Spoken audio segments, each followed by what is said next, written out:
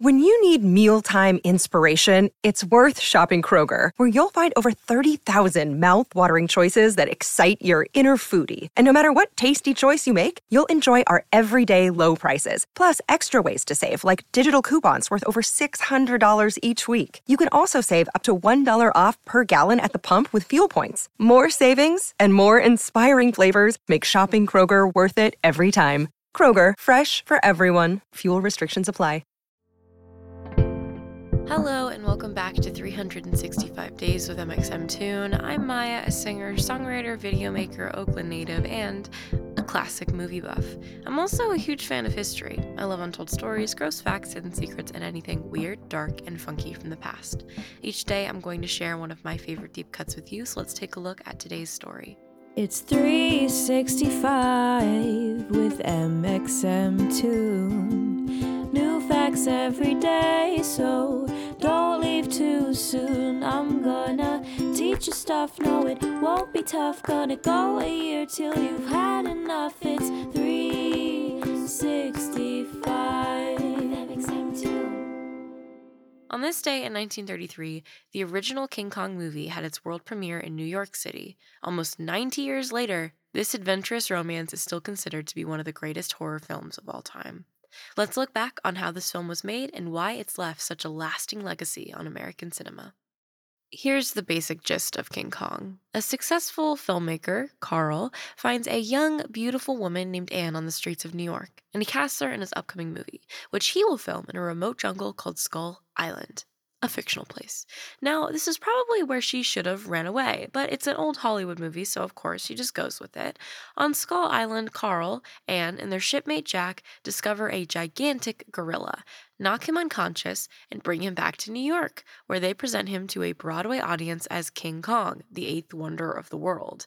Again, this seems like a terrible idea, and of course, it doesn't go well. King Kong breaks free, captures Anne in his grip, and smashes through the city until the iconic moment when he scales the Empire State Building. He's attacked by airplanes and destroys one, but eventually he's defeated and falls to his death. Luckily, Anne makes it out alive. Someone says that the airplanes killed King Kong, and in one of the most famous lines in American cinema, Carl says, "No, it wasn't the airplanes. It was Beauty killed the Beast." So, did the inspiration for the Disney film Beauty and the Beast come from King Kong? Nope, we have a French fairy tale from the 18th century to thank. All in all, it's a pretty wild story. For audiences at the time, the film's use of special effects to portray monsters like King Kong was groundbreaking.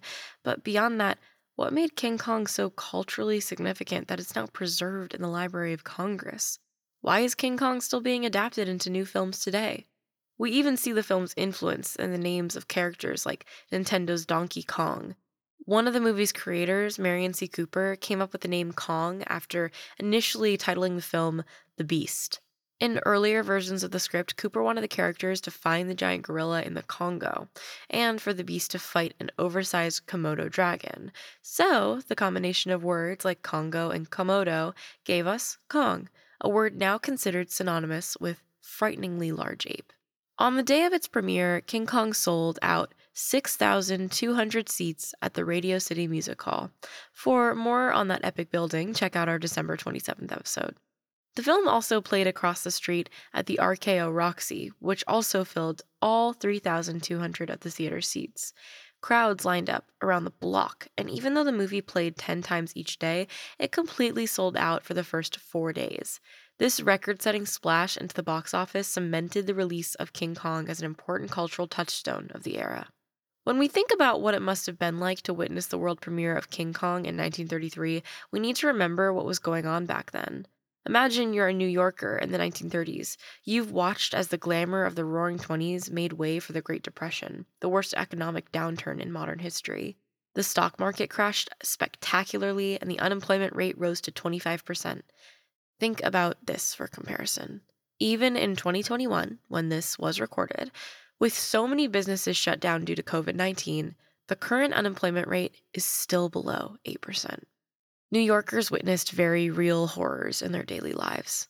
The rising rates of homelessness and families going hungry, but at the theater, they could be distracted for approximately 100 minutes with a completely abstract and unfamiliar horror, a gigantic gorilla climbing up the Empire State Building, snatching fighter planes out of the air and throwing them to the ground. This is probably why King Kong was so successful. It embodies why people love the experience of going to the movies. For a little while, all that matters is what's going on the big screen. Of course, when we look back on King Kong now, there's a lot that doesn't sit right with me and with other people. Anne falls into the typical damsel in distress trope, where she must be rescued by a man who's attracted to her, and her beauty is deemed so great that it can spur the downfall of the beast. Plus, the film has received much-deserved criticism for its depiction of the indigenous people on Skull Island. King Kong can be directly credited with influencing other iconic films like Alien and Jurassic Park, but we can appreciate its place in cinematic history while still acknowledging that it falls short a lot of the time. Released in 1954, the Japanese film Godzilla was also influenced by King Kong, and in 1962, the two separate production companies teamed up to create King Kong vs. Godzilla.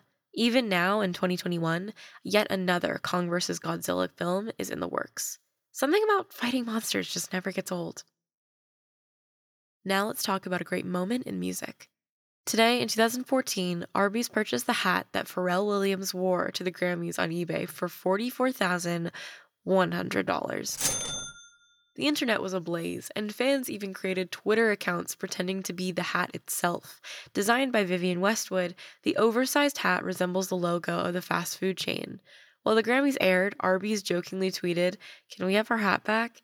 Technically, they did get their hat back, but not for long.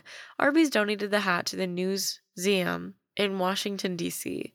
The money from the eBay charity auction benefited From One Hand to Another, a charity established by Pharrell Williams himself that supports education for underserved youth. And now for our final segment of the day, I'm going to be going into my own photo archives to see what I was up to on a March 2nd in my life. March 2nd, 2018, I have a photo here of my coffee cup alongside a sketch that I was doing of, what building is this? The Burj Al Arab in Dubai. I was in architecture class throughout high school for like 3 years, and so I spent a lot of time doing sketches of buildings that we were studying, and we had a whole entire unit on skyscrapers, and so I can't show a photo because this is a podcast and it's audio only, but I did draw a bunch of buildings, and I would really enjoy going to class early, actually, before school even started, and sitting down, drinking a cup of coffee, and drawing. And I did that for like a very long time.